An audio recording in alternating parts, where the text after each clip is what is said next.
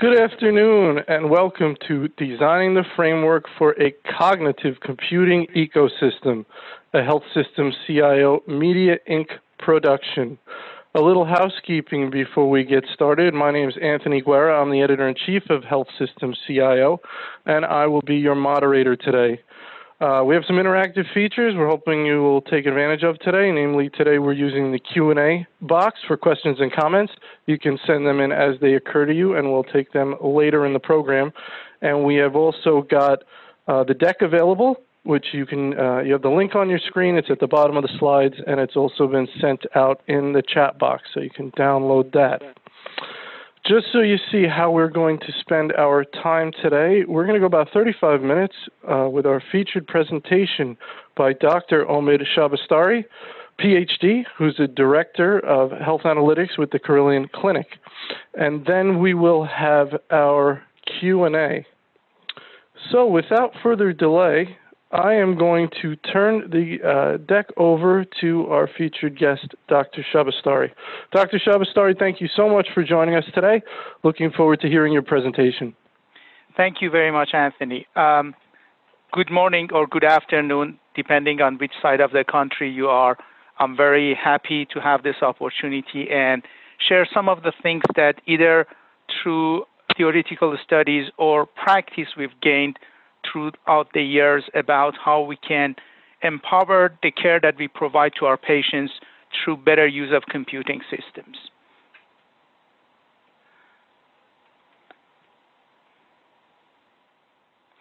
So before we start, let's go through some definitions to make sure that we have the same concept shared.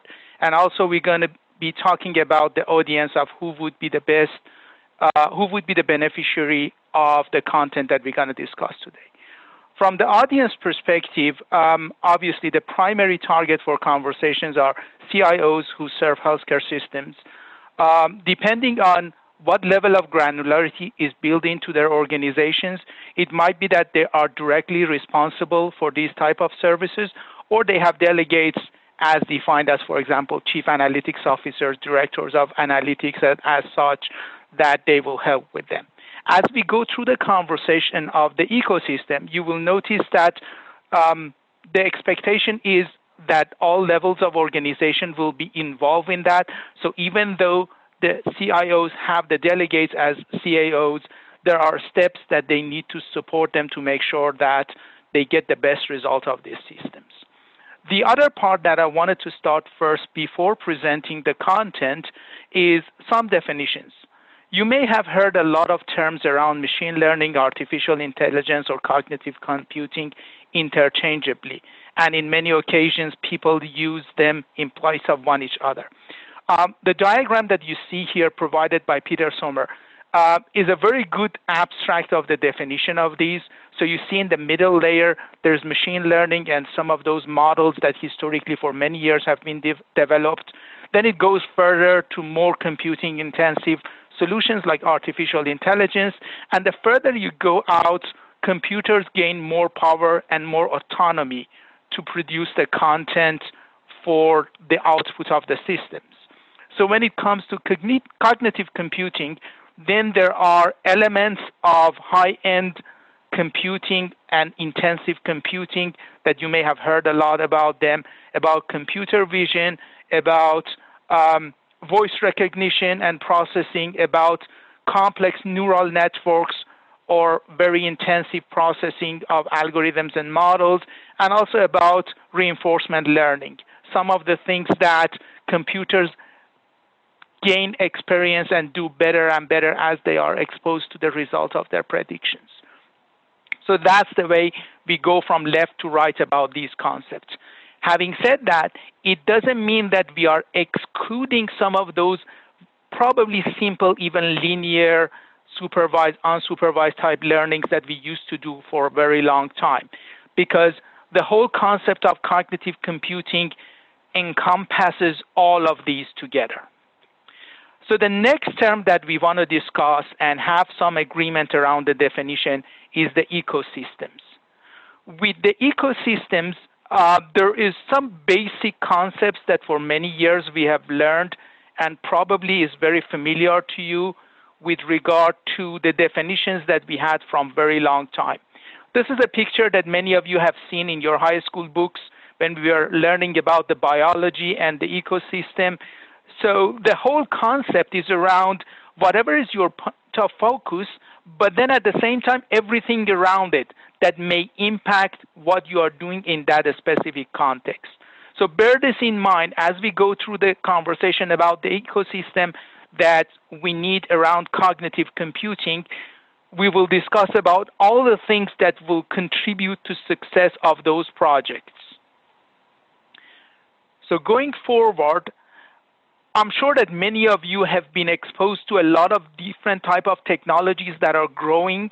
All these different type of data collections, Internet of Things, all these pervasive solutions that gather information and provide to your systems for providing better care to the patients, for monitoring their health. So the ecosystem of the technology is very growing, and most of these, at this stage, mostly are the provider of the information to your systems, but we see a growing trend for them to be the consumers of the result of your models. This has become a household solution to have things like home devices that you can verbally interact with them and give information to them and get information from them. The technology exists and is part of day-to-day life of everyone. And like any other aspect of IT industry, the perception and expectations of the end users is that they can get their health information through these as well. So long story short of this, there's a tremendous amount of data coming to us, and then we can leverage those through good processes for providing good predictions and act upon the things that we can do for our patients much earlier. Everybody knows in the context of healthcare that the earlier you can detect any risk or any problem for a situation, the cost of care would be much less and the outcome is going to be much better. Put that in the context of a lot of risk-based models that nowadays are put into place for reimbursement. Now there's very good justifiable monetary values for these as well. So that's the reason that we see a lot of healthcare organizations are much more faster investing and going toward the cognitive computing solutions. But then what is the ecosystem around that? What I'm planning to do mostly today is to discuss about this and then further specifically about one of the compartments of this, which is data quality, because you will see that there's a lot of opportunities for improvement around that. So this is a simple mashup of the different elements that you would require for a cognitive computing ecosystem. First thing, starting from the top left, is the intake triage process. Obviously, there's a lot of problems that people in the healthcare are trying to address, and they have interest whether the computers can help them with that. One thing that you need to be very cognizant is computers are not going to solve the problem. They may suggest a solution to the problem, which means that for whatever thing that you undertake for using cognitive computing toward that, you have to have reserved capacity to act upon it. What becomes more important is, as everybody knows, any of these predictive models will come with some sort of false positive predictions, which means that you have to be cognizant of how much resource you have to act upon these, and then make sure that you tune your models to a degree that produces a manageable number of cases for intervention.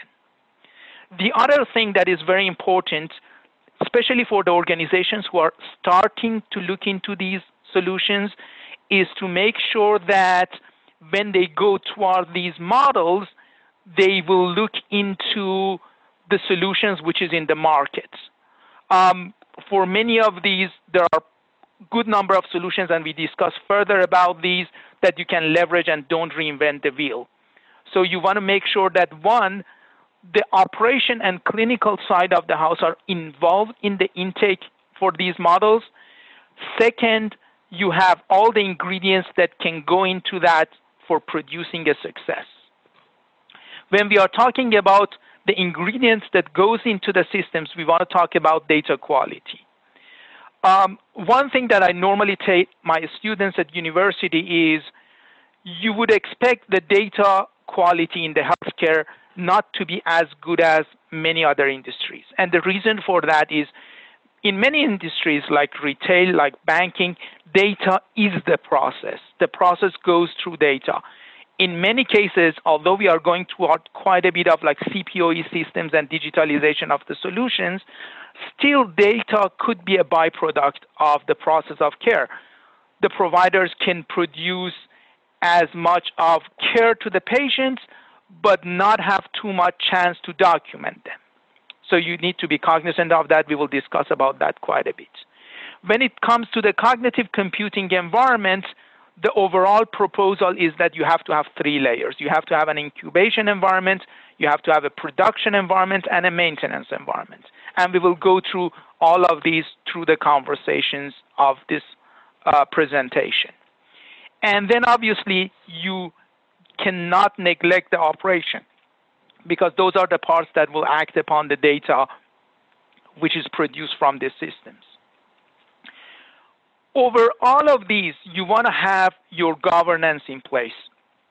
In many organizations nowadays, we hear conversations about data governance. We are taking that to the next step, and we call them information governance, because it's not just the raw data. It's about what you do and how you execute the information which is produced from the data. So those concepts are also very important things to consider.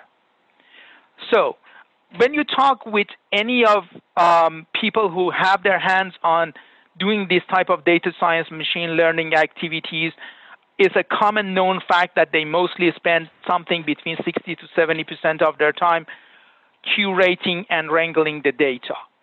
So that's the reason that we put a lot of emphasis around data quality. And we want to have some conversations around that.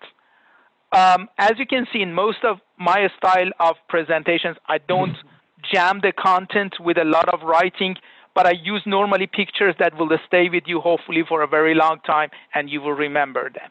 So in this case, it's a very known fact of garbage in, garbage out. The models can be as good as the information that you provide to them. If you don't provide good information, then you put yourself at risk of not being so successful in prediction. And again, from the CIO's perspective, this is something that you should heavily support your group of talented data scientist people who work on these type of models. Reason being, when you look at the market, there is a very small proportion of people who are serving these type of purposes in the organization who have operational skills. And mostly you have a lot of talented people who have a lot of mathematical, statistical, and modeling knowledge, but not too much chance that they had the opportunity to put those into practice. So when we are talking about that ecosystem, building the relationships, building all those environments around these good people will help them to be successful. It's like any sporting game which is played as a group. You have some stars who will raise your points and make you successful, but you have to have all the supports around them for them to be able to do what they want. Either you have to help them, or you have to try to kind of steal some of those what they've been called as the rock stars or those top-notch people from other organizations. That's the fact. So when we are talking about data quality, this is a very high-level things that you need to have in place for being successful. First, starting from the left, we are talking about source system and data integration. Models mostly,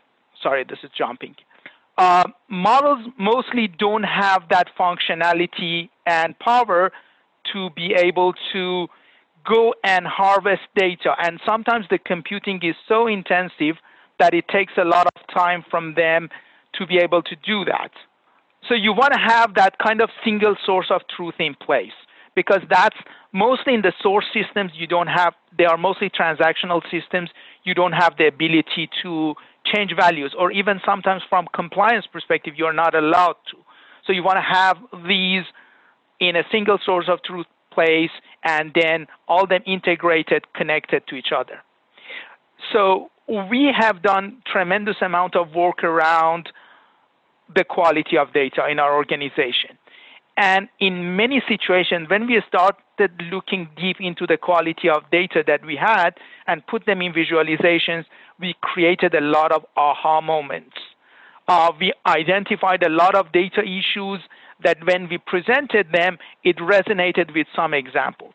So some of the things that I want everyone, especially the CIOs, to be cognizant about is some of the organizational changes, some examples about acquisitions, mergers, upgrades, system changes, going from one EMR system to another EMR system. In many cases, the end solution that you go toward, you make a very good decision. You take solutions that are much more comprehensive than their parents, which means the original source systems may not be able to give you as much as what you will produce moving forward.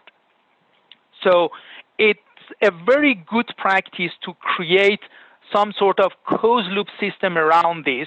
Say, for example, if there's elements of patient information which is missing, look into when is their next appointment, create some flow of information to the administration people to make sure that they ask those questions and make the information complete. Or any other type of solutions that you can improve the quality of your information. Just be cognizant of that. You don't want to end up in that situation of garbage in, garbage out type situation. What you see in the middle is a lot of visualizations, and you want to make sure that not only you overall provide to the organization how good your information is, but also at the same time make the relevant information available to the people who can take actions and improve the quality of your data.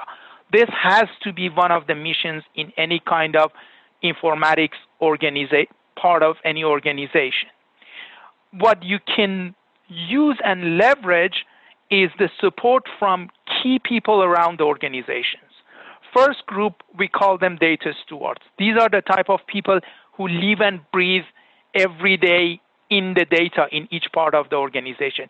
When you're looking at any service lines, there are some people who are more savvy with the content of those organizational information. So you want to very closely work with them and make sure that they can be your advocates for improving quality of the data.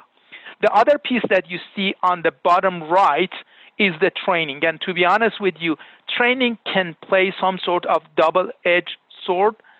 The problem and the opportunity is if you train people well about how to collect information, that will improve your quality of your information. But then at the same time, in some organizations, I've seen situations where it has played opposite. To give you an example, in one of the organizations that I was in touch with, we came to a situation that there was a lot of people whose date of birth was recorded as January 1st, 1900. So looking at data, we will see a lot of elderly people, which at the beginning was a good sign. People can live for a very long time. But it just came as the fact, as we investigated, that as part of training, they were told if the patient refuses or if you don't have evidence about their actual date of birth, just record it at January 1st, 1900. So those type of situations jeopardizes your data.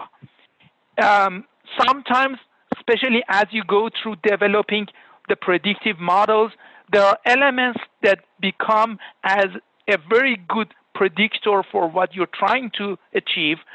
And for some cases, they are not mandatory information to be collected. So you want to make sure that those items are paid attention to, and there are some emphasis on collecting that information. Shall we go to the next one, Anthony, please? Yeah, see if you can forward it. Okay. Nah, it doesn't go. Okay, I got it for you. Just tell me when you want me to forward it. Yep. Yes. So, again, with regard to the predictive models, there's a lot of market pressure coming to CIOs and CAOs from outside. There's a lot of interest from some very large computer companies to some very small companies, especially with the widespread of free training that is available on open sources. And the forecasts that are provided, predictive modeling, data science, the sexiest job in the world kind of things. A lot of people go toward this. So you will get a lot of pressure. What we see overall, there's two categories. There are some predictions that almost everyone has a model for it. Some examples being readmission, breast cancer prediction. You will hear from almost anyone that they have some models around that. And there are some top-notch specific cases that there's very few suggestions around them. Many of these models have been trained on a subset of data that they originally had available to them. Does it mean that they're going to be as successful in your organization or not? To be honest, you wouldn't know. There are some known facts around overfitting of the model, which provide some good predictive values, some accuracies, but it might not work in your environment. So as part of what we discussed about incubation, one thing which is very necessary is you have to produce some test cases that you can share across any respondent to your RFPs or any other type of companies that they come to you. And you would ask them to make predictions based on their system, get the results back to you, and then you will be able to assess how good they are. Hopefully you can have some confidence in what they are saying about their models, but even from compliance and operational perspective, when you have several people that are coming with some proposals to you, you have to have some rational justification to propose to your organization, and don't put yourself in a jeopardy of favoritism or anything like that. So you want to be very cognizant as part of your incubation. That incubation environment also can be used for your internal models, because many of these models are computing intensive, and if you want to let them run on your core data storage system, they may prevent other type of usages of that environment. May I ask for your favor to go to next one? So another common question that we hear from many organizations is the decision between on-premise or cloud solutions. Very good progress in providing resources on cloud environments, advanced solutions, algorithms, and all of those. A lot of names are in the market that I'm sure you've heard about.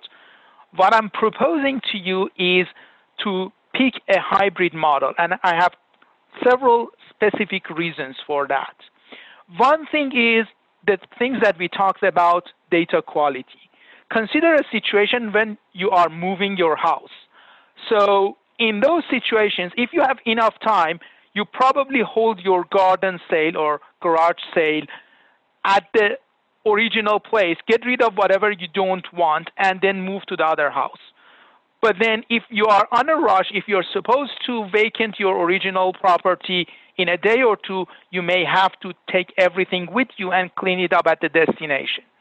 So relating that example to this situation, think of some types of data like transaction-based data, which has a very long time to value opportunity. So you have an opportunity of taking as much time as you need at the source on your premise, clean it up, and send it to the cloud.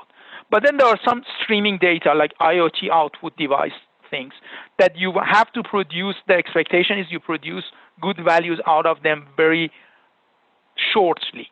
So with those situations, you want to take the data to the cloud. What makes the difference is, yes, cloud solutions are very cheap, but when you look at big pictures, when you look at big organizations, you don't want to just accumulate a lot of data that you don't have much values about them in that environment, because on the long run, they will cost you. This is a challenge, quite a bit of challenge for many healthcare organizations moving from some sort of CAPS budgeting to ops budgeting, which is required for cloud solutions. So the more you can make this smooth and not very much jumpy from the perspective of cost is something that you want to consider. Also, there's a lot of attempts that you want to do on the predictive models that is running on very small cases, just on basic samples. Many of the solutions, many of the algorithms, programming languages, which is in the market now, they are open source. So you can easily build the model on premise and then move them to cloud for intensive prediction. So having both of these solutions is something that has tremendous values. Shall we go to the next?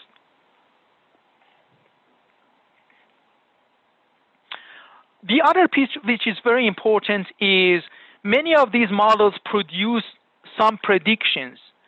What is very important is that you need to tie them to the point of care, because that's where mostly the exact decisions are made. There are some models which is separated from, at least to some degree, separated from process of care, thinking about some models like no-shows, gaps in care, that kind of thing. But many of these models have clinical values, and they need to be incorporated into those process of care positions. Even think of like a no-show situation. If you don't have available time slots and you have a very sick patient and you want the doctors to make a decision to replace them with another appointment, you want to put them on a patient that probably has less urgency and more risk of no-show. So you see, all these values, they need to come from the models, and they need to be integrated into the point of care. That's one of the major differences between some of the solutions that are less real-time in other industries versus healthcare. This is like recommendation engines in retail, or like this media sharing companies and such. You want it to be at the point that people make decision. And that will require quite a bit of integration expertise that you need to build around your data science team. Shall we go to the next one? So the last item I want to share with you is the maintenance. Think of a situation where you do a good job and you put some controls around the factors that increase your risk and subsidize them. This is like a whack-a-mole type game. When you subsidize those, automatically other things which may have some interaction with those factors will bubble up. That means that for any of these models, you have to have some continuous control over how they perform well. And if their performance are jeopardized, it might mean that either you have to retune your models, or you have to introduce additional factors to the model that might not have been of importance before. The other thing is around the capacity. Hopefully, when you do a good job, not only you subsidize those factors that are influential at the beginning, but also you get more resources, which means you have a little bit of more leg room for letting your models a little bit more loose and picking more cases, with the hope that you catch those important cases. Mostly, the fact of the matter in very many of these models is you can justify a very good return on investment.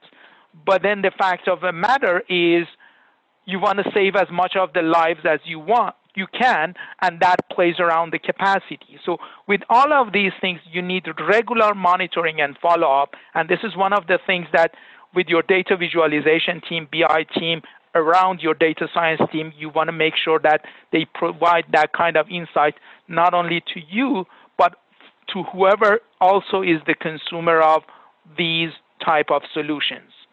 So putting all of these things around together, this is a type of ecosystem that we are proposing for a successful cognitive computing environment. As you saw, it involves everybody in the village. It involves a lot of effort, but it definitely pays off, because this might be our best chance for providing better care to many patients that they deserve a good life. Thank you, Anthony. All right. Very good. Great presentation, Omid. Thank you so much for that. Well, plenty of stuff to talk about. So I want to, again, encourage our audience to send your questions in the Q&A box, and we will get those in front of Dr. Shabastari. So a couple of points, a couple of questions that came to mind as I was listening to your presentation. Let's start off with the concept of computers are not going to solve the problem. And I'm guessing what you're saying there is computers are going to help you identify the problem, but not solve it. And don't put yourself in a position of knowing about problems you can't solve.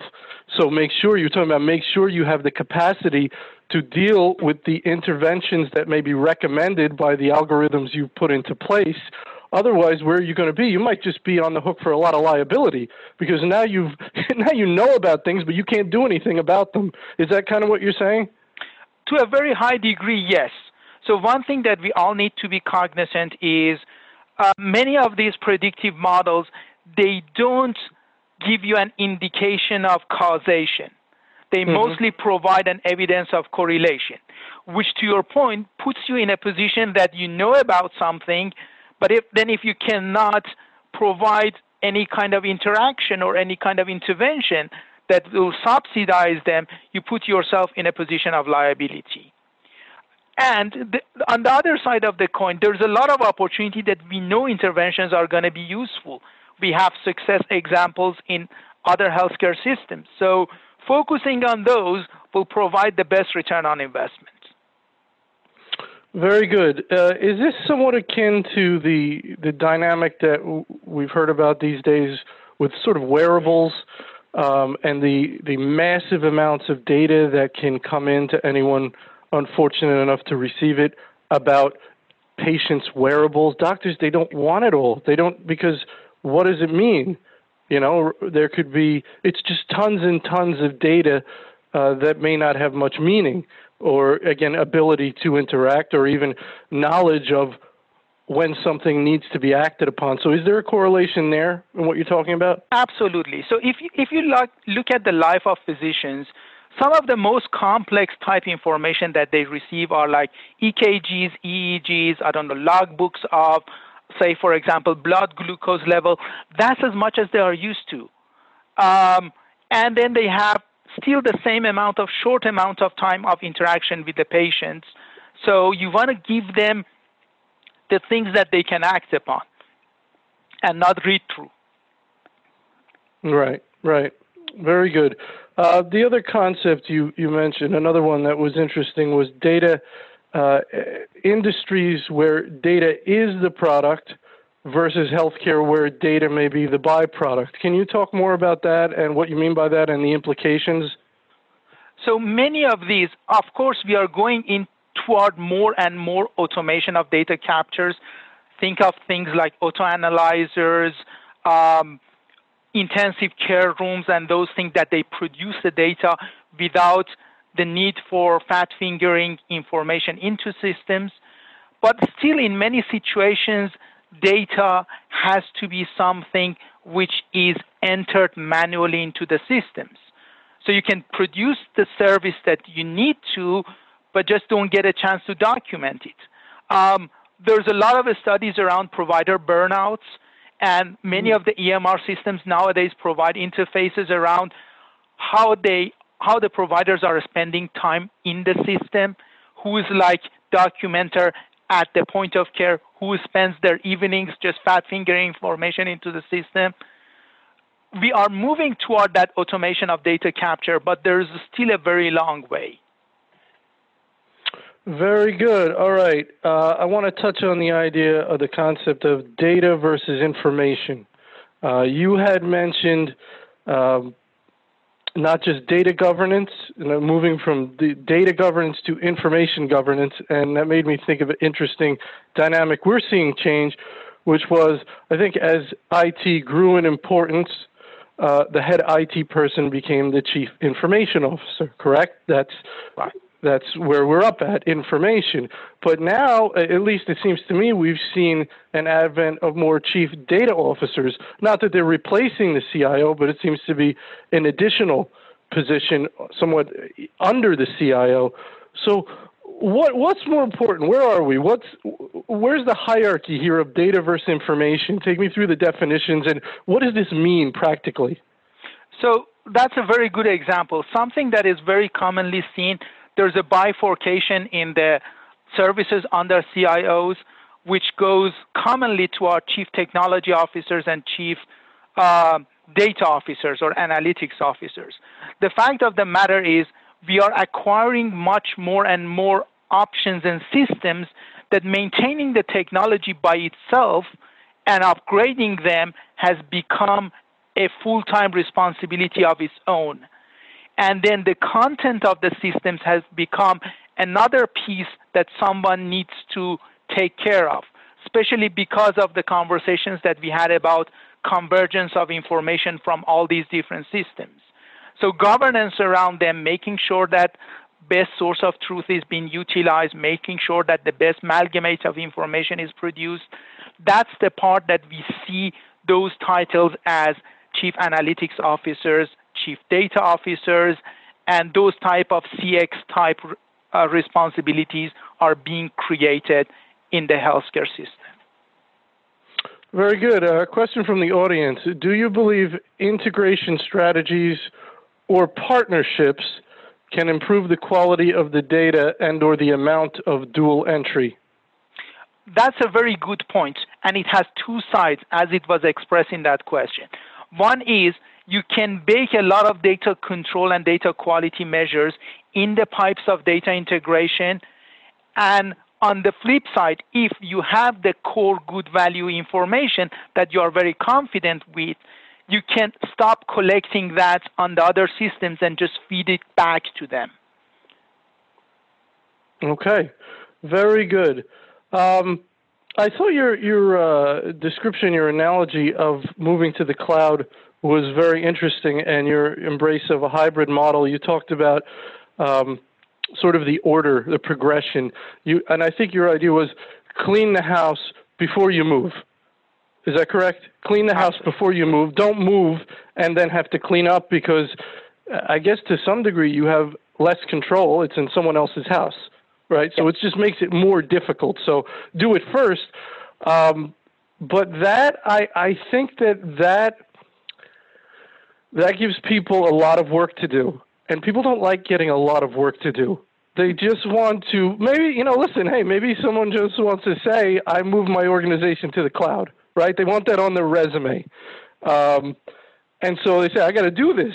If I clean up first, I'm never going to get to the cloud because it's such a mess. So I guess you're saying resist that temptation to just get it done and clean up first. Yeah, it's all around doing the due diligence. And what I like to clarify is it depends on the case. Say, for example, there's a lot of conversations around collecting genomic data. Many healthcare systems do not have the space to do that in-house.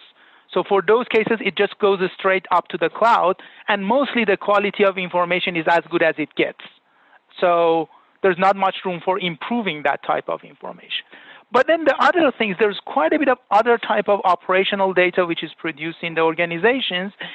And when you put them unclean with unnecessary additional elements of information there, then you just pay for that day in, day out. There's this beautiful concept of data lakes, dump everything in them, it's cheap, and then you do it later.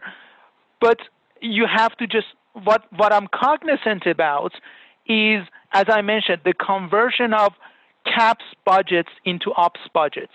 Because the more you put there, you introduce that kind of operational expenses to the organization that for many organizations, they might still not be so ready for that.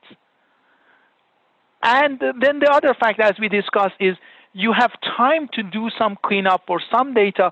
You don't have time to clean up for other types of the data. So you have to make a balance. There's no black and white situation, and that's the reason that we go with some sort of gray model of hybrid. It's interesting, what you're talking about collecting data. So I would imagine there's a tendency to want to collect as much as you can because you figure, I might want to do something with this later. I don't know what we could do with it now, or this isn't certainly where I want to start, but if I don't capture it, then I'm not going to be able to do something with it later. But then there's the concept you're talking about, which is you don't want to collect a lot of stuff that you can't use because you got to pay to have it. Also, there could be some liabilities associated with having it if you have a security breach. And that almost relates to different things security people say about access. Only give people access to data that absolutely need it, right? You shouldn't have access to data you don't need. There's some relation there. Keep only what you need and make sure only people who need it can access it. So it's like a minimalist approach, correct? To a very high degree. So what I would like to explain in that context is, think of the last slide that we had, that whack-a-mole situation. You're right. There might be opportunities that down the road, some data will come into light and will have benefits. But then at the same time, you have to have a minimum level of quality. If there is something that doesn't resonate good enough, then why you're collecting it? And then obviously from IT perspective, we like to collect as much data as we can. And if we can get it automatically, perfect. But if they are manually collected information, you have to be cognizant of patients' times, employees' times, all of these things that are incorporated into collecting the information. There's a lot of good conversations around how you can monetize the value of information and data. And one thing that I want to reflect back on the conversation is, if your organization is moving towards some sort of either real or conceptual virtual type of chargeback just to tell others how much service you have provided to them, that's also another point that cloud-based solutions are good because they do that very well. That's part of their business. So that's, again, one of the factors that you want to consider. If you want to do chargebacks, you may not have all the calculations that produce that information in-house, and then at least you have to do some sort of conversions to the cloud-based model. So, again, very good point you mentioned. And again, we cannot say completely black and white. It has to be put into the context considering a lot of different factors. And that's where the experts who have the experience of operationalizing these type of processes are going to be very valuable to organizations. Very good. All right, a couple more questions before I let you go. You used the example of identifying, sort of replacing a no-show, the concept of dealing with scheduling in real time and getting it into the workflow. And I thought that was a great example. And it made me think of how perhaps individuals who are doing analytics or trying to create applications or interventions might come up with something really great, but fail to take it to that final level of workflow, interaction, point of care, real time. And if they don't, they might create something really great that nobody uses, that nobody can use. And we've heard of companies failing like that, startups and different companies that have something really great, but it just doesn't work when sort of the rubber hits the road. But so that was a great point. And I would imagine one of the things you want to emphasize, you could clarify this, is to think through to that final level. Whatever you're doing, you've got to get to the point of the workflow of the human being that you expect to do this, and will it actually work? Or will it be something that they say, I can't, it doesn't work. It's a great idea, it would be nice, but it doesn't work. Yeah. So just related to that case, I want to clarify and expand on what you mentioned. There's a lot of new business models of providing care at home. And for many of these patients who are not coming to their appointments, now there's third-party companies that take the care to the patient. Obviously, it comes with a cost. But then considering a lot of penalties around lack of compliance on closing gaps in care, it may pay off. Now there's business models which is viable around them. And you have to think through this. Yes, we create the model. It makes the prediction. We tune it to the capacity that we can afford.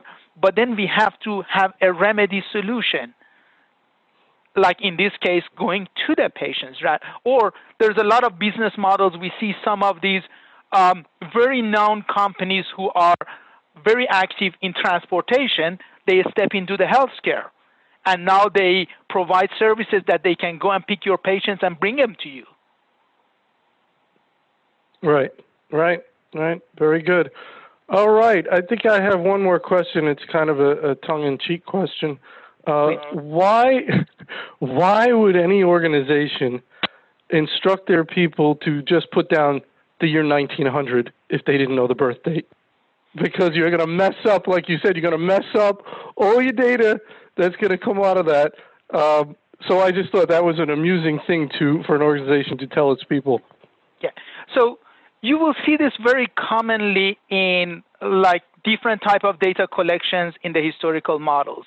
They pick an arbitrary number to put as unknown rather than marking as unknown. The problem will become when that arbitrary number could be in the range of viable information. So if it was like, say, for example, January 1st, year 1st, that would have been okay. But we historically have patients who live more than 100 years old.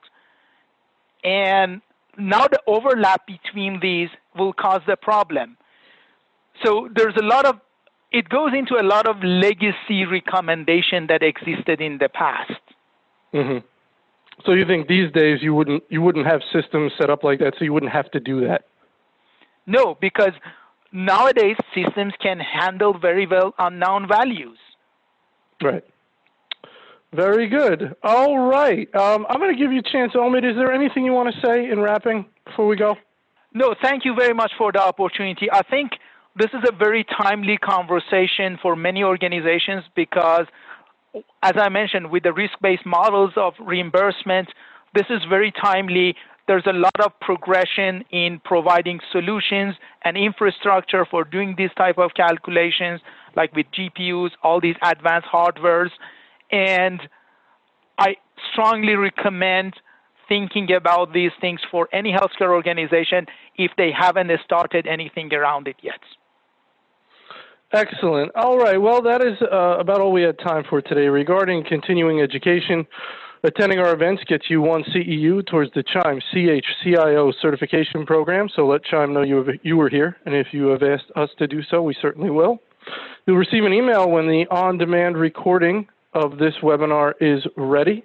If you'd like to sponsor one of our upcoming webinars or book a custom event, you can reach out to Nancy Wilcox from our team, and you can go to our website to register for our robust lineup of upcoming events. So with that, I want to very much thank our speaker and my good friend, Dr. Omid Shabastari, and I want to thank you for attending our webinars.